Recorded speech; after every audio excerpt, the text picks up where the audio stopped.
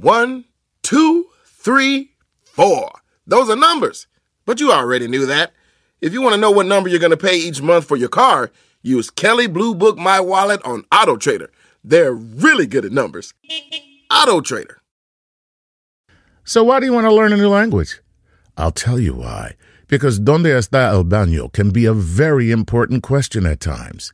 You know, Rosetta Stone is the most trusted language learning program, available on desktop or as an app. Fast-track your language acquisition with immersive lessons designed to teach you to pick up languages in a natural way.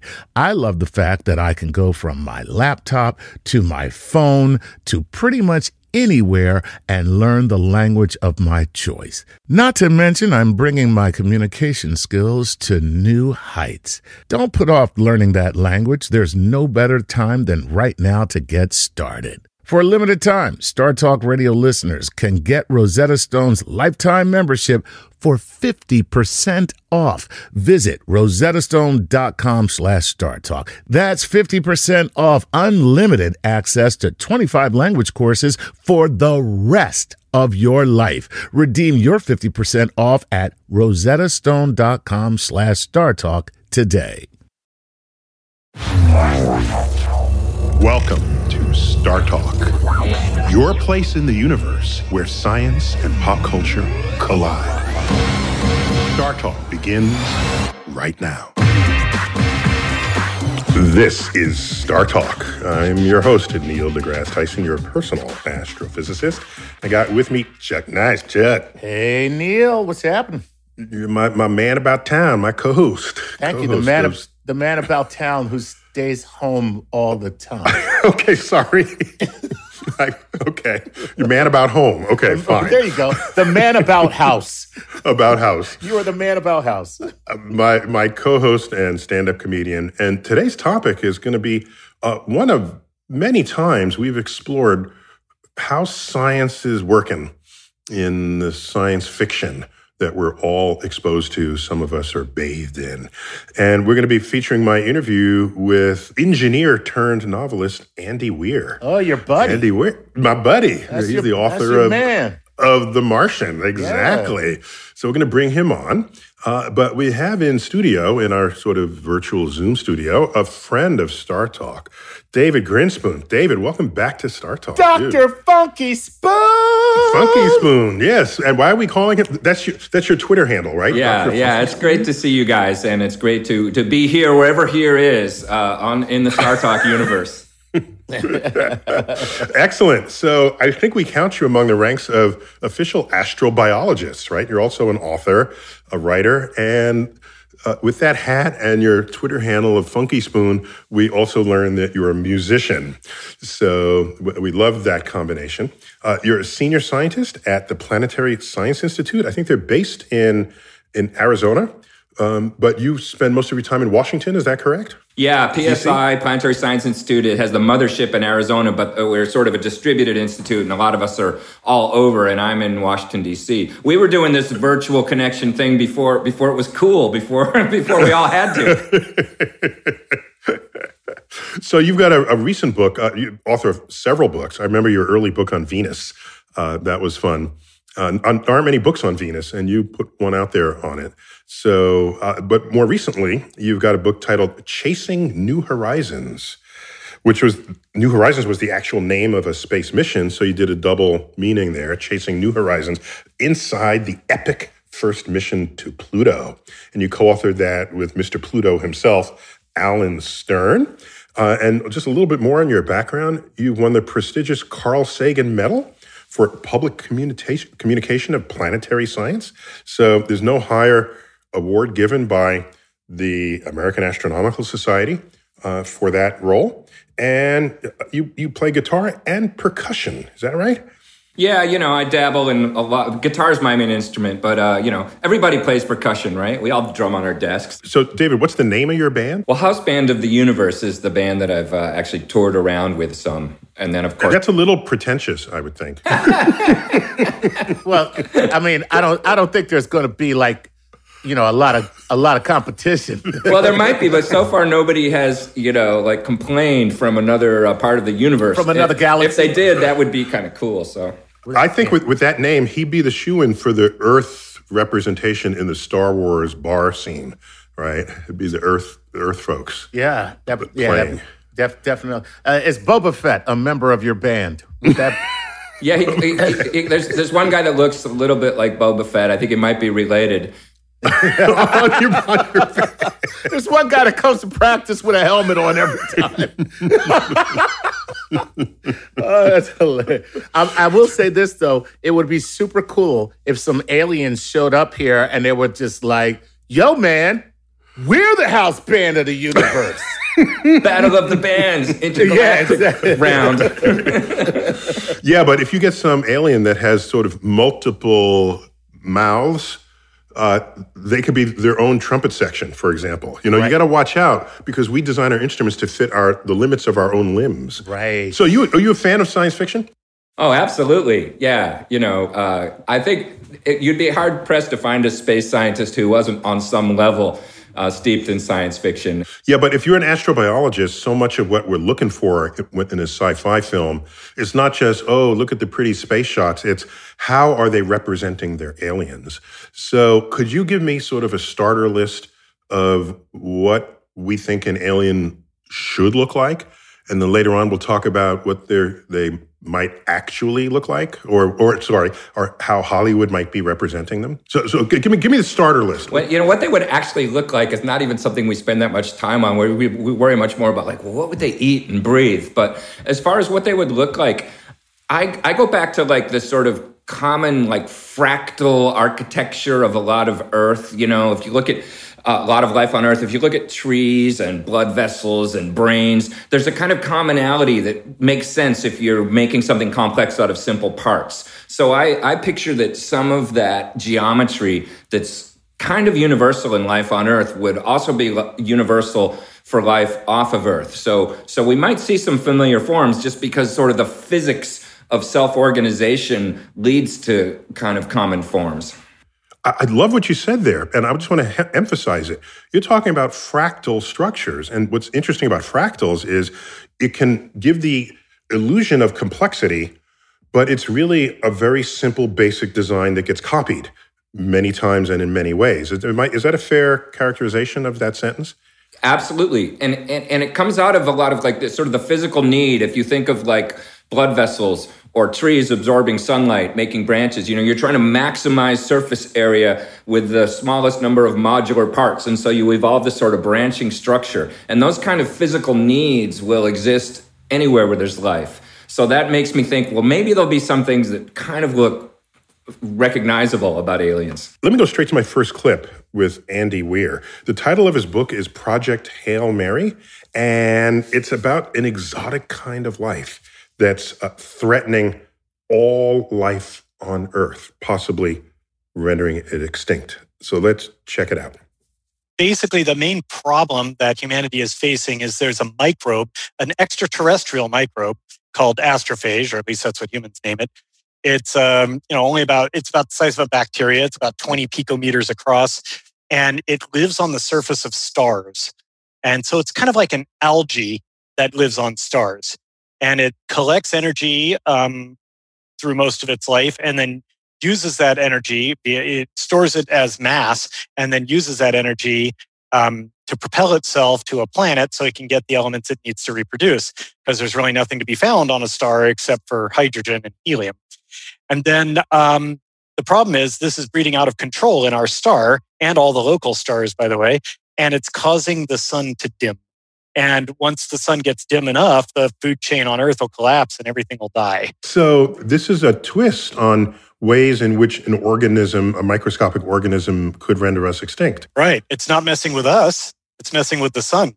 My gosh. So... But it's not, it doesn't care. It's not intelligent. It's just living its best life. Astrophage can travel interstellar distances, kind of like mold. It just spores out in all directions, and one in every 10 to the whatever of them will actually find another star. So is mold spores the closest terrestrial analog to this? Either mold spores or algae, oceanic algae. So David, Andy Weir's first book, The Martian, didn't involve alien life. It was human life on Mars. So with the clever title, The Martian was humans on Mars. In that case, Matt Damon, of course. So here's Andy going into alien life. And so how do you think about this? It's kind of clever that it's killing us not by attacking us, but by influencing something that we depend on. So that's a nice little sort of alien twist. But are you cool with how he's coming at this subject? Yeah, I like it. It's clever, and it reminds me there are certainly organisms on Earth that live parasitically and choke off the energy supplies of other organisms. Whether this could happen on a stellar level, it's pretty outrageous. And part of me thinks, if something could eat stars, then something would be eating stars, and then we'd notice, because we understand the energy balance of stars pretty well. So I'm reassured that I don't think this is actually out there happening, but that doesn't mean it doesn't make a cool science fiction idea. Well, wait, so your best evidence is the absence of evidence. All right. I guess that's the evidence you're putting forward. I haven't seen it yet, so I don't think it's going to happen. Biologically, life is so opportunistic that if it was doable, it would already be out there doing it. And then we would, we've seen a lot of stars and we understand their energy balance pretty well. So I'm skeptical that astrophage is really out there eating a lot of stars in the galaxy, but that's okay. That doesn't, to me, diminish the coolness of using this for a sci-fi story as something that would present quite a problem if it were happening here. So now you study atmospheric conditions on other planets. So how much have you thought about sort of the climactic catastrophe with regard to aliens? Because that's basically what Andy Weir is describing here. Yeah, well, a lot. I mean, certainly, there's even a history on Earth of the climate being wrecked by runaway life. You think of what we call the oxygen catastrophe 2.5 billion years ago, where blue-green algae, first of all, they poisoned the air with oxygen, so a lot of organisms that can't handle oxygen went extinct.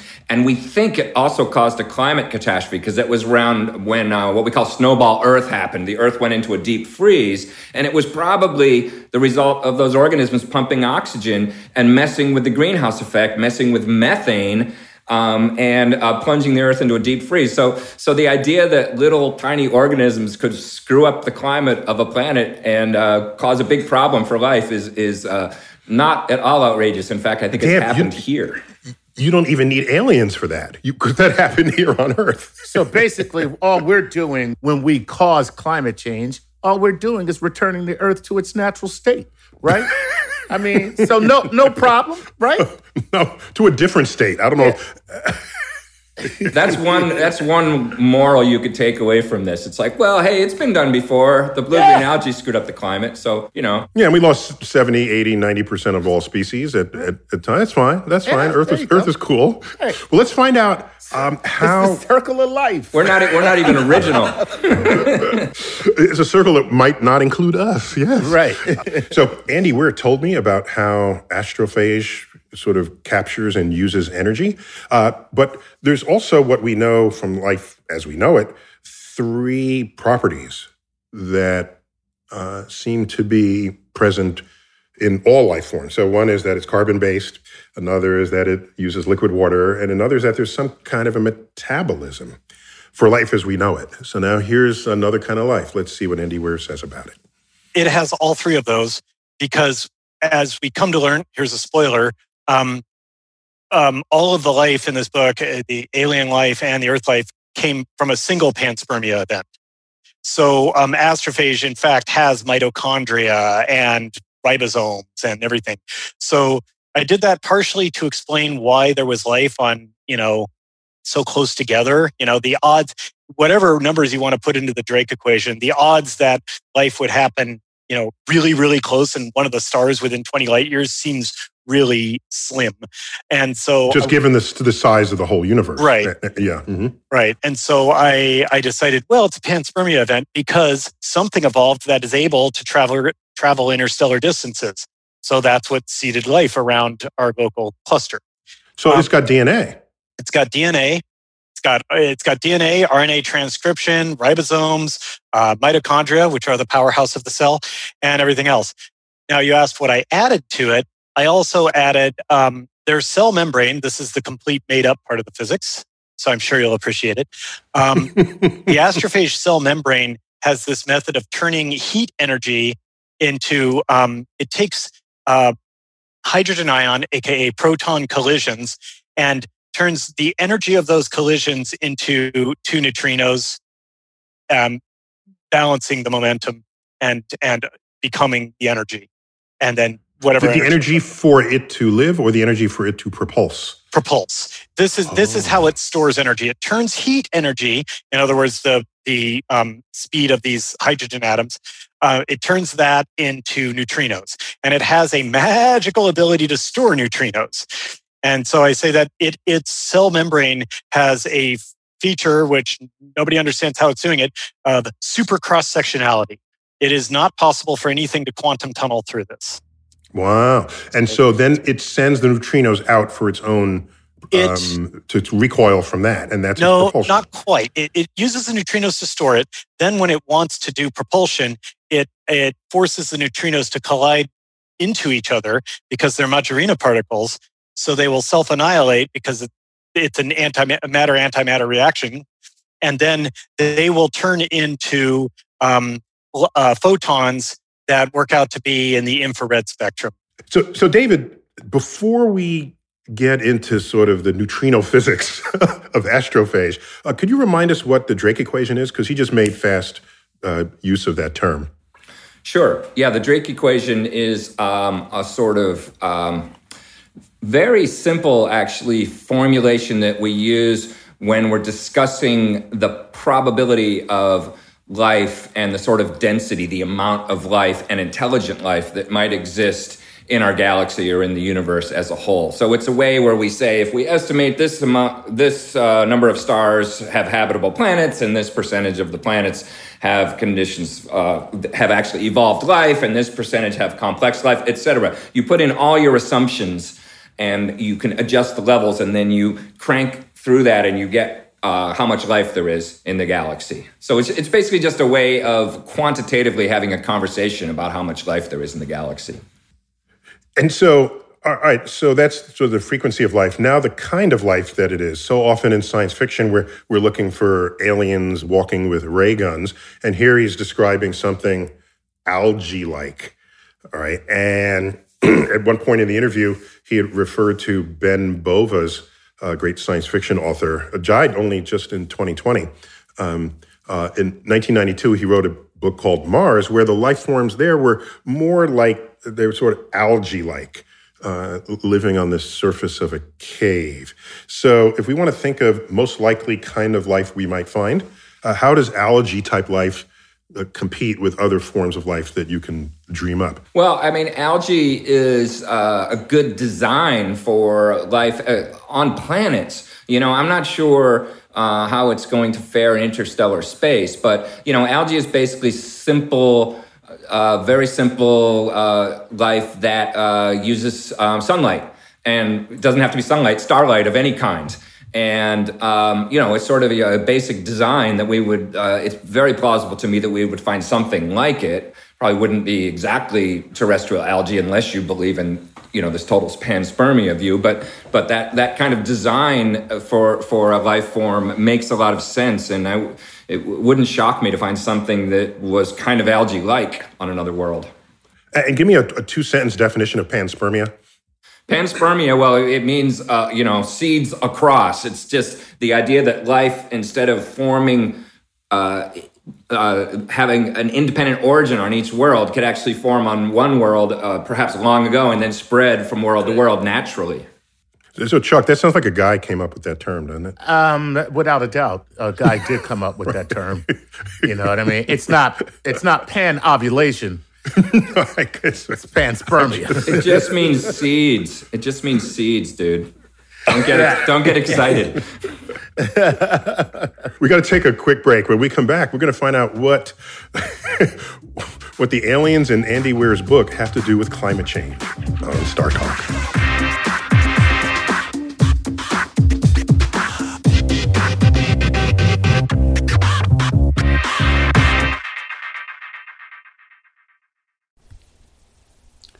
This podcast is supported by FedEx. Dear small and medium businesses, no one wants happy customers more than you do. So you need a business partner just like you, like FedEx, who understands your passion for serving your customers because they have the same commitment towards you. That's why FedEx offers you picture proof of delivery, packageless and paperless returns, as well as weekend home delivery to 98% of the US on Saturday and 50% on Sunday. See the FedEx service guide for delivery information. What's more, FedEx Ground is faster to more locations than UPS Ground. Trust FedEx for timely deliveries. See what FedEx can do for your business. Absolutely, positively FedEx. Whether you're a family vacation traveler, business tripper, or long weekend adventurer, Choice Hotels has a stay for any you. And that's good, because there are a lot of me's. Choice Hotels has over 7,400 locations and 22 brands, including Comfort Hotels, Radisson Hotels, and Cambria Hotels. Get the best value for your money when you book with Choice Hotels. Cambria Hotels feature locally inspired hotel bars with specialty cocktails and downtown locations in the center of it all. Hey, that's me. Radisson Hotels have flexible workspaces to get the most of your business travel and on-site restaurants. That's me too. And at Comfort Hotels, you'll enjoy free hot breakfast with fresh waffles, great pools for the entire family, and spacious rooms. Hey, that's me too. I guess I'm just going to have to stay at all of them. Choice Hotels has a stay for any you. Book direct at choicehotels.com, where travel comes true. Look around. You can find cars like these on AutoTrader. New cars, used cars, electric cars, maybe even flying cars. Okay, no flying cars, but as soon as they get invented, they'll be on AutoTrader. Just you wait. AutoTrader. I'm Joel Cherico, and I make pottery.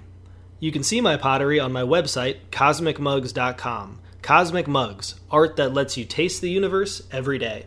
And I support Star Talk on Patreon. This is Star Talk with Neil deGrasse Tyson.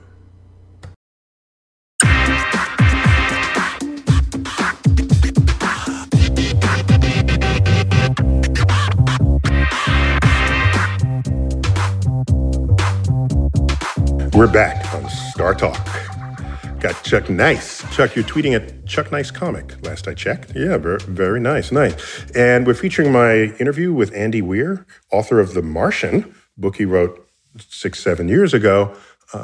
Most of us saw the film, but it has a latest book called Project Hail Mary. It's got aliens possibly rendering life on Earth extinct. And we've got friend of Star Talk, David Grinspoon, going to help us out here. Oh, David, in the first segment, you mentioned that your band was called the House Band of the Universe, but during the pandemic, I don't suppose you played in many places, right? No, it's impossible, or it's been impossible to actually perform, but I have been playing with a local pickup band of musicians around Washington, D.C., sort of in a socially distanced or online way, and we've been calling ourselves Bandemic. The Bandemic. Very good. Yeah, I like that. Bandemic. The Bandemic. Dude. I don't know how that's going to play a few years from now, but right now it seems... Yeah, right now. Yeah, get all your gigs in now because Yeah, people look at you in 5 years and say, what the hell's wrong with you? All right. Hey, well, listen, guess what? If you told a kid today that you like Pearl Jam, they'd be like, well, put some on my toast. So... Pearl Jam. It's that sparkly jam. That's right. Right, exactly. So what's interesting about Andy Weir's latest book is it actually touches on climate change and what power we might have to influence it one way or another, all caused by this alien organism that's threatening us. So let's check out what this connection might be and how it could lead to environmental catastrophe. Check it out. I came up with a problem first, and it'll affect Earth. And what's interesting is it's mentioned in the book that the damage we've done to the climate actually helps make us last longer because the Earth has stored up more heat energy than it normally would have as a result. And so we actually, although it's not much. It's like a complete different scale when you're starting to mess with the solar luminance. So it's like, oh yeah, we get about like 1 extra month, because and it undoes all of that. There are people doing everything they can to increase the greenhouse effect so that we can retain as much of the energy that's hitting Earth as possible with the reduced solar output. Okay, so this is a twist on what we're trying to do right now. Yeah. I mean, not Okay. intentionally. I'm not making any sort of political allegory. I'm just like, these would be the consequences. Like, if the sun started dimming and not enough energy is hitting Earth, oh, interesting. We've been collecting too much energy lately. Oh, now we need to really collect a lot more. You figured out that the climate deniers are beginning to outnumber the climate scientists. And so you want to get all them to read your book. Well, I don't know if my book is a really good thing for, people For in a that. science denier. Yeah, Right. Okay. right. Well, also I don't think it's a really good thing because the only way that climate change comes into it is either A, as sort of a good thing that helped buy us another month, and B, as a thing that everybody has to deliberately do to try to make Earth last as long as possible during this crisis. So they bring out you bring out the Hummers and Worse than that, they have to do global warming on a massive scale. So I come up with what I think is a pretty clever way. what's that? They actually use a bunch of nuclear weapons, like a bunch of nuclear weapons to all put up in a line to cleave off a big chunk of Antarctic ice shelf, which then goes into the ocean and melts over time, releasing all of the methane that's in the ice. Wow. And the methane is great because it is a huge greenhouse gas. And way bigger than CO2. That's right. Yeah, That's right. it's a massive greenhouse gas, and it will kind of degrade over about 10 years. So they're hoping that they can solve the problem. And then once they solve the problem, then the sun will get back to normal luminance. And then they don't want to have all that greenhouse gas. But it's great because methane will degrade and go away in about 10 years. So what he did say in his book is that the quantitative effects of this is that Earth's temperature would drop by 10 to 15 degrees in the next 30 years. So we're talking about adding all manner of greenhouse gases over a short period of time to counteract this. Exxon, you're my hero. Oh, everybody, more beef. Let's eat beef. Come on. Let's eat beef in your Hummer doing a tailgate party. Exactly. So Yeah, but you don't want to kill off all the cows because they're adding methane too. So Right. you're adding methane too. Exactly. So David, give me your general thoughts on geoengineering just as a thing. Well, geoengineering makes a cool physics problem in a simple way, for that I assigned to my atmospheric science students, like how much methane or how much of CO2 would you have to add to heat up, or how much dust would you have to put in the atmosphere to cool down by so many degrees, in a very simple modeling form. The problem is when you actually try to do it to a planet, there's a lot of complexity that we don't fully understand. Wait. So Chuck, that's code for we're not smart enough. Just when a scientist says, well, this is not yet understood, the scientists will never say we're too stupid to figure it out. They'll never say that. But see, let me tell you something. Those are the kind of scientists that I really like, because when you talk about screwing around with the Earth's, with its weather systems and geoengineering, I'd rather you just go, yeah, I don't know. Yeah. So people talk about putting up dust or aerosols to, this is a real proposal some people have to fight global warming, and it works in a simple energy balance way. You can say, yeah, you're going to cut down the sunlight that much, and the greenhouse would go down this much, and it works.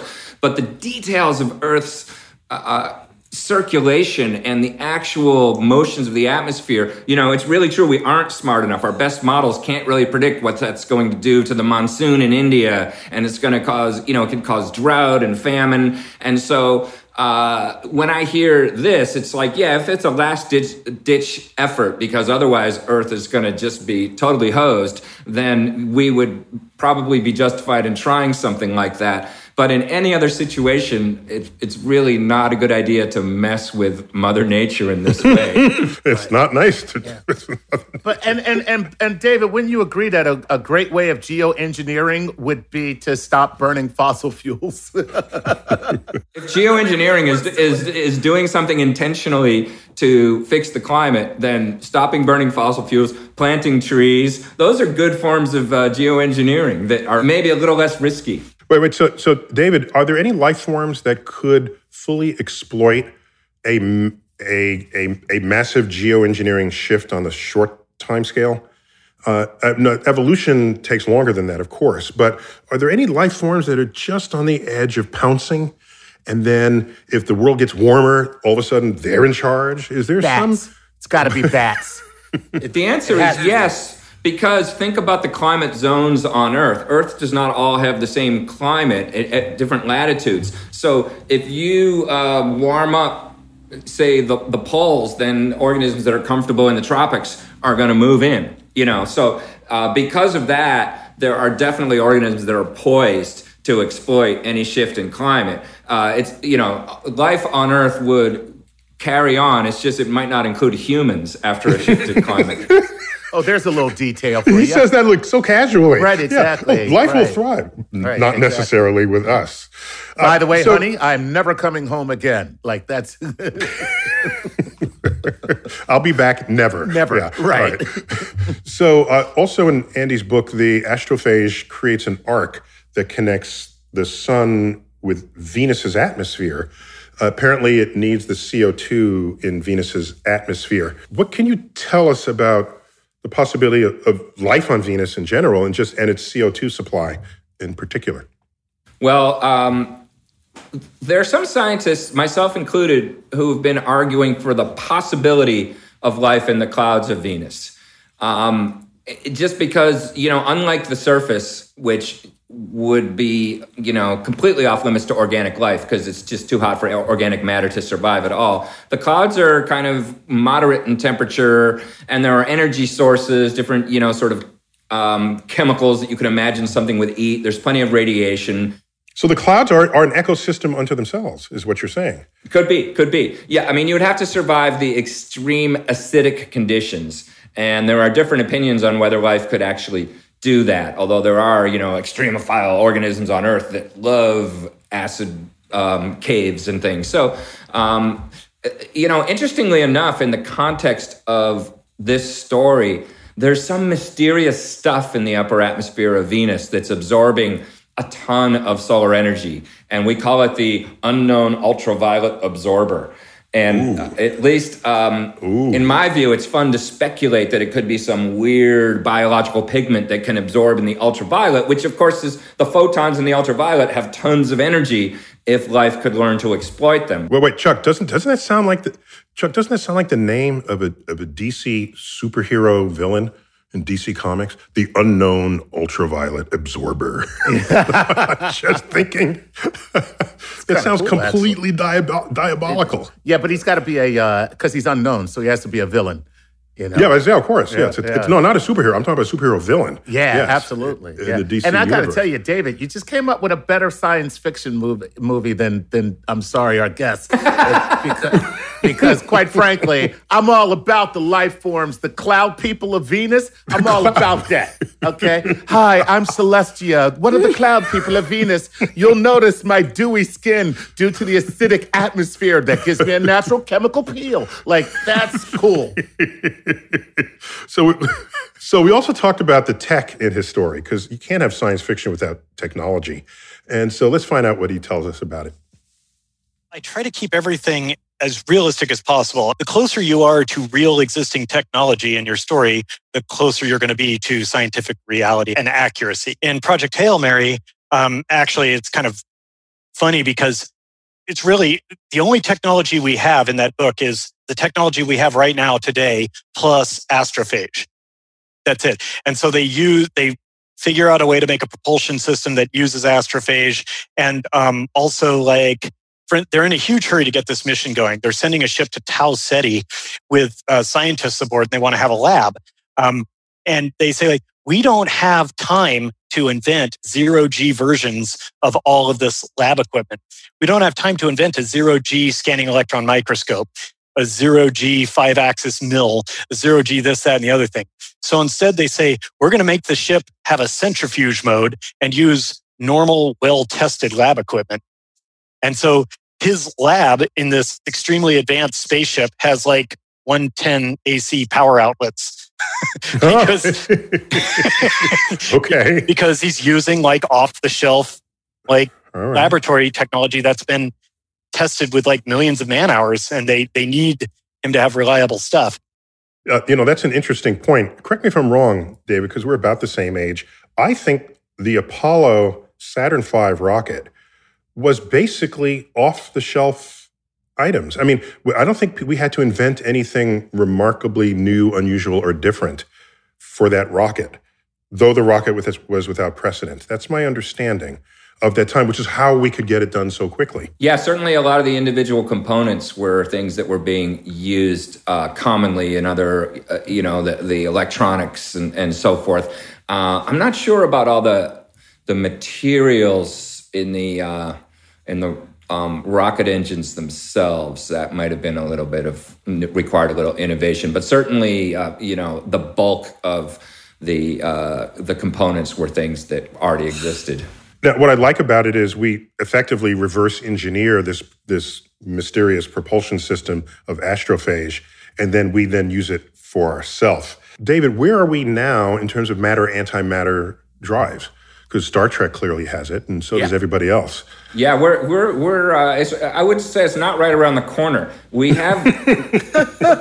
I love the way you. That was great. That was the best scientific answer I've ever heard. No, I mean right around the corner. Not right around the corner. We have isolated antimatter now, which is pretty cool. But I mean, individual particles, like positrons, which are. The antimatter complement of electrons. We have individual particles.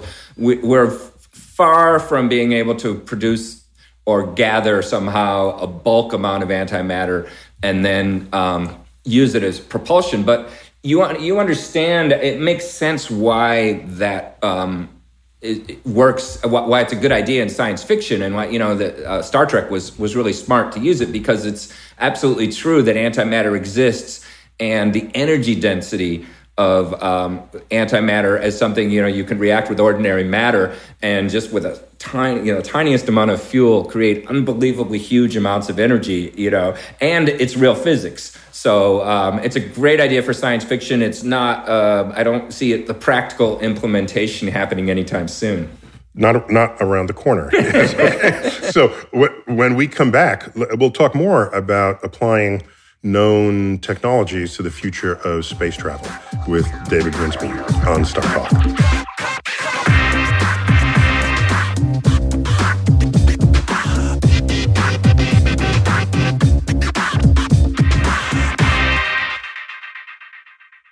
Look around. You can find cars like these on AutoTrader, like that car riding your tail. Or if you're tailgating right now, all those cars doubling as kitchens and living rooms are on AutoTrader too. Are you working out and listening to this ad at the same time? Well, multitasking pro, cars like the ones in the gym parking lot are for sale on AutoTrader. New cars, used cars, electric cars, maybe even flying cars. Okay, no flying cars, but as soon as they get invented, they'll be on AutoTrader. Just you wait. AutoTrader. When you need mealtime inspiration, it's worth shopping Kroger, where you'll find over 30,000 mouth-watering choices that excite your inner foodie. And no matter what tasty choice you make, you'll enjoy our everyday low prices, plus extra ways to save, like digital coupons worth over $600 each week. You can also save up to $1 off per gallon at the pump with fuel points. More savings and more inspiring flavors make shopping Kroger worth it every time. Kroger, fresh for everyone. Fuel restrictions apply. Hey, we'd like to give a Patreon shout-out to the following Patreon patrons: Jason Mahoney, Connor Snicker, and Stephen Fossmark. Thank you so much for your support, guys. Without you, this show couldn't travel the cosmos or the airwaves. And anybody else who would like their very own Patreon shout-out, please go to patreon.com/StarTalkRadio and support us.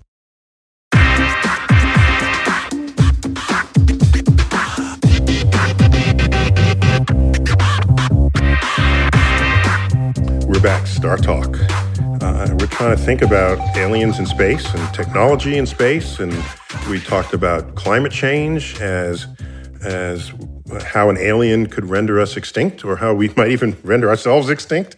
And I've got Chuck Nice, as always, and Dr. Funky Spoon. Yes! David Grinspoon. Back-a-bell. Thank you, Chuck. That's very 1978. Hey, because it's funky, baby. It's funky. That's the peak funk period right there. Exactly, That was. Make my funk the D-funk. Okay.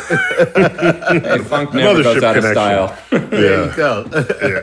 Yeah, it's not that it goes out of style. You might leave it, but it's always in style, right? That's it. So we were discussing, we were featuring my interview with Andy Weir and his book, Project Hail Mary. And let's go right into the one and only clip we have of that conversation for this segment. And we're just talking about current technologies and how we doing? What's our report card on that? Let's check it out. SpaceX really is doing what we should be doing, mostly. The main thing that SpaceX is doing that I deeply approve of is driving down the price of getting mass into low Earth orbit, because that's the key to everything. If we can get that price driven down further and further and further, we will eventually reach a point where a middle-class person can afford a space vacation. Like, it would cost like $10,000 to go, or maybe $20,000 or something like that, to go stay in a space hotel for a week or something. If you can get it down to that level, then you will have a multi-trillion-dollar space industry. It'll be for profit, and that will spur more innovation and in the space technology. David, here's a concern I have, which in fact was the subject of more than one film. If we start sending people into space, could there be space microbes that contaminate them, and then they bring that down here to Earth? Do we know enough about... Now, Neil has made a better sci-fi movie than Andy Weir. I'm just saying, is there... we talk about, someone caught a bug in some other country or some other continent. Yes. Now space is part of our biosphere in a sense now, right? Yeah, as long as people start traveling. You have to get tons of shots before you go to other countries. And that's what. So, can you comment on the toxicity of aliens? Yeah. Well, I mean, the Andromeda Strain was, for one, it still really holds up as a pretty good film. Wait, Chuck is too young; he won't remember. So, Chuck, do you know who wrote the Andromeda Strain? Oh, heck no. Okay, but you should. Okay, No. The same guy who wrote Jurassic Park. Oh, get out of Christian. Michael Crichton. And it was Crichton. Andromeda Strain was his first big breakthrough book and film. And you know when he wrote that? While he was in medical school. Get out. So here we have talented people who are learning science, and then they weave a tale of science fiction with the science that they've learned. So I think there are a lot of untold stories here, because not all scientists are novelists. And then they realized they can make really big bucks. Yeah, he said, forget this medical profession. Well, I mean, Isaac Asimov was a biochemistry professor at Boston University, and he wrote his first few science fiction novels under a pseudonym, Paul French, because he didn't want anybody to know he was writing sci-fi. And then he was like, hey, I can do pretty well at this. Okay. So tell me about the toxicity of aliens. Yeah, so I'm cautious we need to be. I'm not that worried about life in space being able to survive on Earth and infect us, because even though I like the science fiction idea, as we've been discussing, of microbes that could possibly find a way to persist in the space environment, I think that they would be fundamentally different physically. In fact, even the sort of rule of water and organics and energy that we were talking about might not apply. I mean, that's a great way to make life on the surface of a planet where liquid water and organic chemistry do well. But in space, you've got all this intense radiation. And I think if there was life out there, you'd be looking at a really fundamentally different basis. And therefore, the idea that it could come and thrive and infect us here on the surface of a planet seems much less plausible to me. That's why my favorite sci-fi films are when the aliens land and they breathe our air or they're exposed to our elements of any kind and they die. Oh, they die. Well, no, but that would mean not that they can affect us, but if they can be affected by our microbes, that's the same two-way street. Yeah, right. So from another planet, I think is more plausible.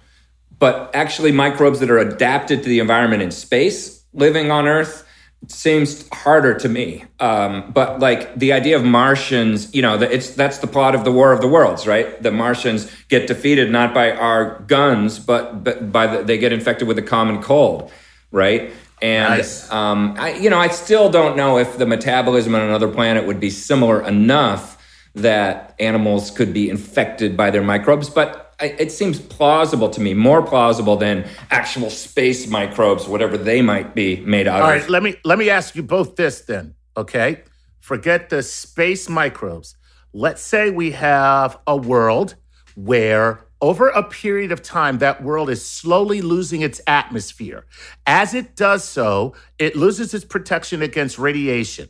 And therefore, whatever life is there has been an adaptation to a world that had that had protection from radiation to a world that has none, but it continued to live. Then somehow it lands here. Would it be able to survive?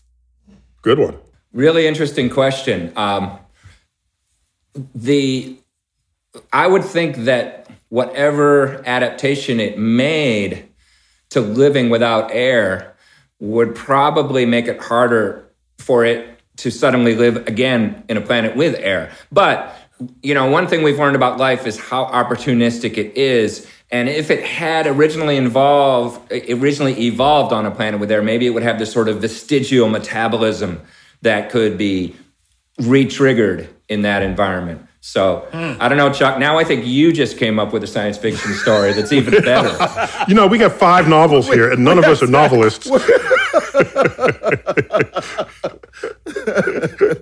So, let's geek out here for a minute.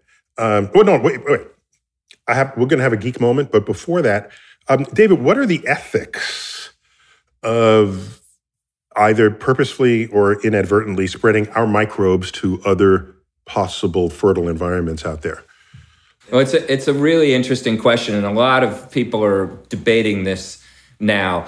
The sort of first blush answer that a lot of people come up with is like, how dare we? Why should we, screw up other planets? Look at what we've done to our own planet. But there's a reverse argument that's pretty interesting, which is that if there's another environment that is lifeless, maybe Mars is completely lifeless, then if we have the opportunity to bring life elsewhere in the universe, then isn't that a good thing? There's kind of a deep ecology rationale. Deep ecology is the philosophy that reveres life above everything, even above humans. It says all life is valuable innately. And if Mars is truly a dead world, then maybe there's something ethically positive about letting it flourish. And then again, we're the progenitors of panspermia. Yeah, but in that case, exactly, Chuck. Right. Yeah. But am I mistaken if I'm remembering correctly that the reason why we crashed Cassini was for that reason, not to infect? Yeah, that's right. We have planetary protection protocols. We have rules about you do everything you can to avoid inadvertently contaminating a planet, especially a planet where life could possibly thrive. Wait. We plunked Cassini into Jupiter, so by that measure, we contaminated Jupiter. So what are you saying? Right. So, we plunked Cassini into Saturn. Explain your way out of that one, David. We plunked Cassini into Saturn, but we plunked Galileo into Jupiter for similar reasons. And wouldn't it be ironic if by doing so we had contaminated those worlds? Because the point of doing that was because that's a place we surely couldn't contaminate because those are just going to burn up and those are such weird alien worlds. But the moons of Saturn and Jupiter are places we imagine there might be underground life in sealed-in oceans, both on Enceladus around Saturn, on Europa around Jupiter. So we've been very careful not to crash spacecraft onto those places. Although, as you point out, Neil, we just killed off the Saturnians. I was going to say, Neil just exposed a glaring arrogance that we have with respect to where we believe life might be. We just killed off all the Jupiterians, you know? We thought we were being so careful, practicing safe planetary exploration. No, in all fairness, if you do the math, the kinetic energy of the craft as it collides with Jupiter's atmosphere is sufficiently high that when all of that gets converted to thermal energy, you basically vaporize the entire craft. Oh, wow. So I think we're safe here. You basically burned your garbage. So let's geek out for a minute, David. I'm sure you've thought about this since science fiction authors reference you and dedicate their books to you. Could you? What's your most fantastical dreams for space exploration and space travel right now? Ooh. Where would you give me a little, most of what we know, but give me a little bit of what we don't know, put it together and dream it. And what comes out of your head? Ooh. Well, so for, there's what is my most fantastical dream for some far future? And that involves maybe like what we call generation ships, where groups of humans that are self-sustaining could not only live in space in orbital communities as has been described, but then those could migrate to other stars. It's sort of I think there's something sort of beautiful about this idea of sort of the slow interstellar migration. Wait. Just to be clear, you are committing an entire generation of unborn people to be prisoners of a spaceship that you came up with to send to another planet. Yeah, it's not without you're saying that's beautiful? Well, it's not without its ethical challenges. Again. Chuck, Listen. You gotta love the way David said talk. I gotta tell you, what David just said was, sometimes when you take a trip that's not right around the corner, well, think about it. People may not have a choice. But how is that really different from people that migrate anywhere and then they assume that their kids and their grandkids are going to want to live there? People have done this because you can get on an airplane and go back. Well, yeah. Okay, all right. I was going to say, David, that's an excellent point. However, that's kind of checkmate there. You're right, because you can't come back home. But hey, my dream for the next few decades involves the fact that miniaturization is getting so good and that we can do so much. In my own field of planetary exploration, there are these really far-out ideas that are becoming plausible where we can send tiny spacecraft to other planets. Things like CubeSats that are cheap, that we can put around Earth. We can send CubeSats to Venus and Mars and other places. And then there's this concept now of ChipSats, which are literally, postage stamp-sized tiny little spacecraft, basically, that you can drop into a planetary atmosphere. And they have scientific instruments built onto a chip that can do pretty sophisticated things. And you could drop a swarm of these into the atmosphere of Venus or Mars or Jupiter and learn all kinds of things about the chemistry and the circulation. And it wouldn't be very expensive. So I feel like the innovation that's coming just from our being able to make really sophisticated, really tiny things is going to allow us to explore the solar system in a more thorough way without sending all that much stuff or spending all that much money. Low mass payloads are highly, they do very well with acceleration and propulsion because the same force will accelerate it much higher than if you're sending a whole human being, right, for example. Right. So, and that comes to, and that means it's just going to not cost nearly as much, and that is very enabling. Mm-hmm. All right. So cool. what if you were to go? I mean, I guess Proxima would be about 4 light years or 4. Proxima Centauri, yeah. 4 light years.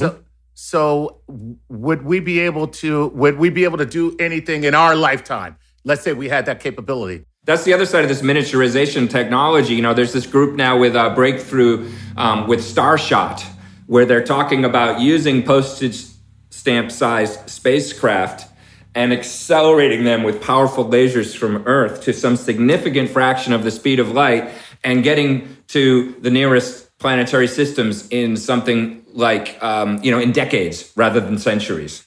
So this is an array of very high-powered lasers being sent from Earth to these traveling mini space ships, dare we call them that, and that will accelerate them from what I've read, maybe as high as 20% the speed of light. Right. Is that correct? Right. Yeah, so it'll be 20 years there, right? Because it's 20% in its 4 light years. Yeah, so it's 5 times 4. That is so dope.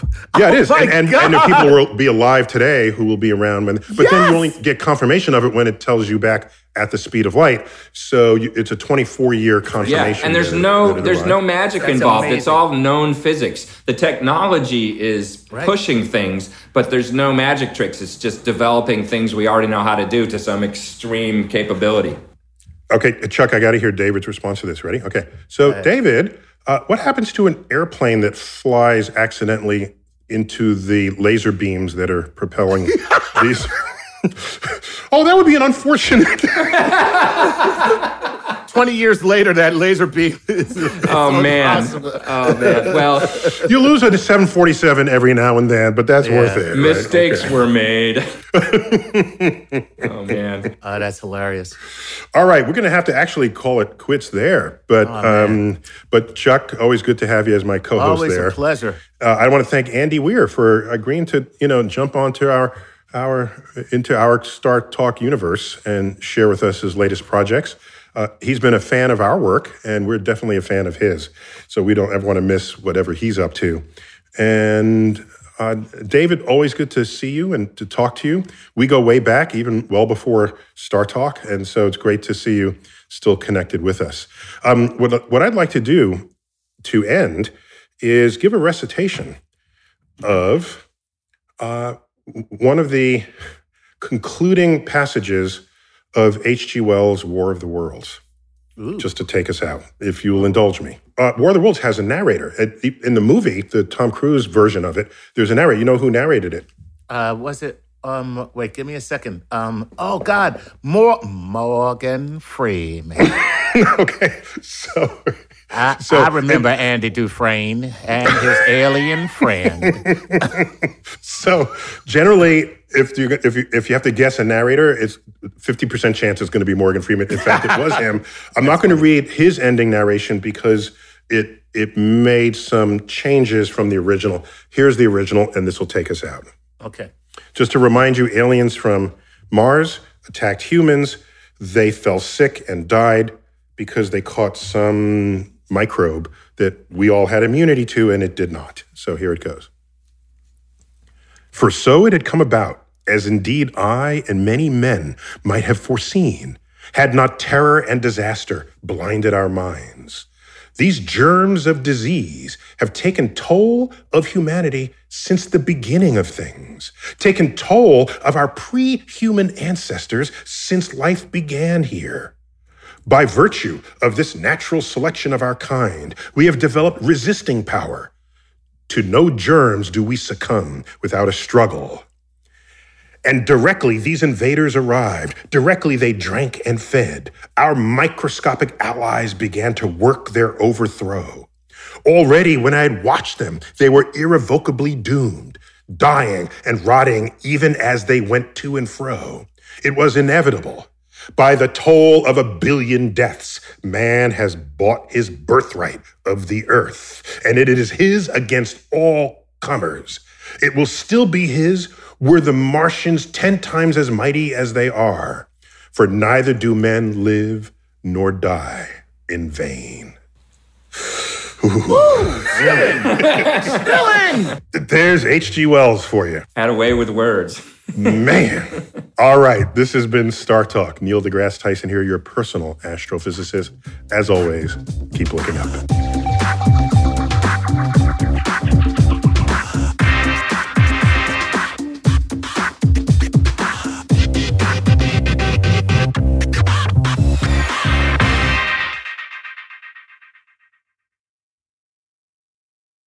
Look around. You can find cars like these on AutoTrader, like that car riding your tail. Or if you're tailgating right now, all those cars doubling as kitchens and living rooms are on AutoTrader too. Are you working out and listening to this ad at the same time? Well, multitasking pro, cars like the ones in the gym parking lot are for sale on AutoTrader. New cars, used cars, electric cars, maybe even flying cars. Okay, no flying cars, but as soon as they get invented, they'll be on AutoTrader. Just you wait. AutoTrader.